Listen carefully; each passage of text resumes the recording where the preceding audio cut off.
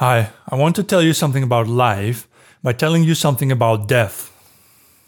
It was the old German philosopher Martin Heidegger, whom I have mentioned quite often in my previous videos, is that he believed that death was the end of all opportunity. And in a way, that makes a lot of sense. As you grow older, there are fewer and fewer activities that you can engage in. Try learning to ski at 96 years old. Or try learning another language when you're 99 years old. I didn't say it's impossible to do it, but you notice that it will be harder to do it. Your body over 80 is going to be quite brittle.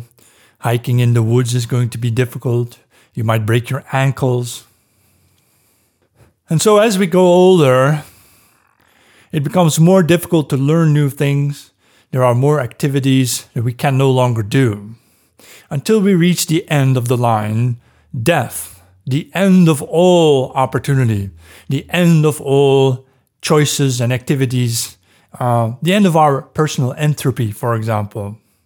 But in another way, I disagree with Martin Heidegger. And I have come to see death not merely as the end of all opportunity, but as the only opportunity to live.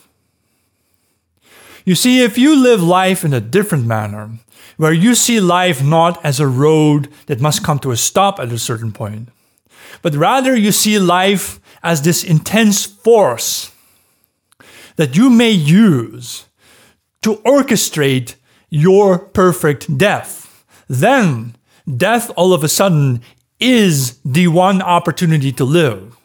If you ask yourself this different question, how do I want to die? Or how do I want to live my life to achieve my perfect death? This requires you, first and foremost, to stop being afraid of the concept of death. You shouldn't see death as the end of the road, but rather as your first beginning.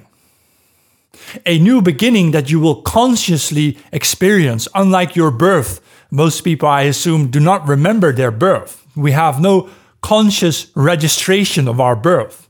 But death can be a new kind of birth where we consciously register why we are dying and what we did to achieve it.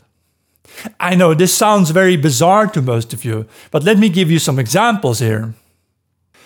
If I were to live life in a very shy manner, where whenever a teacher told me to sit still in my chair for 8 hours, and I would comply, or if any other kind of official or person in a power position or whoever would tell me what to do and I simply do it. I would never question their motives. I would simply make my own life subordinate to their demands. If I were to live life in that manner, did I really live? See, if you live life as a government official, or as a politician, or a journalist, or an employee, and you always allow people higher up in the hierarchy to tell you what to do, to tell you how to live, then you haven't lived. Then it makes sense for you to see life as a road. You're sitting life out. You're sitting it out as though life were a conviction, a prison sentence. You just have to wait it out. And to wait for the end to come to you rather than for you to storm at the end, to try to break it apart. Do you see the difference now? Death as the only opportunity to live means you are not going to shy away from death. You accept that it is inevitable. You accept that it's going to happen. You don't quite know when it will happen. But here you have something resting in your own hands that you can use as a tool to design your life to achieve a better kind of death. Why would you want to die an employee working for a boss, having never really lived because you were always so afraid of death that you tried everything you could do to avoid it? Imagine you're this kind of person who wants to eat health food. Why? Because you want to live 20 years longer. So you're not eating health food so you can fight harder and win more, instead of fearing the end so much that you constantly have your foot on the brakes because you're afraid of crashing into that wall at the end. Imagine death rather being a cliff. And you all know what to do when your car is approaching a cliff and you can't escape it. You all know what to do. You hit the gas and you fly. Because if you would choose that track, the track of fighting harder, you all of a sudden will learn that life can be lived in a far more intense manner than you could possibly imagine.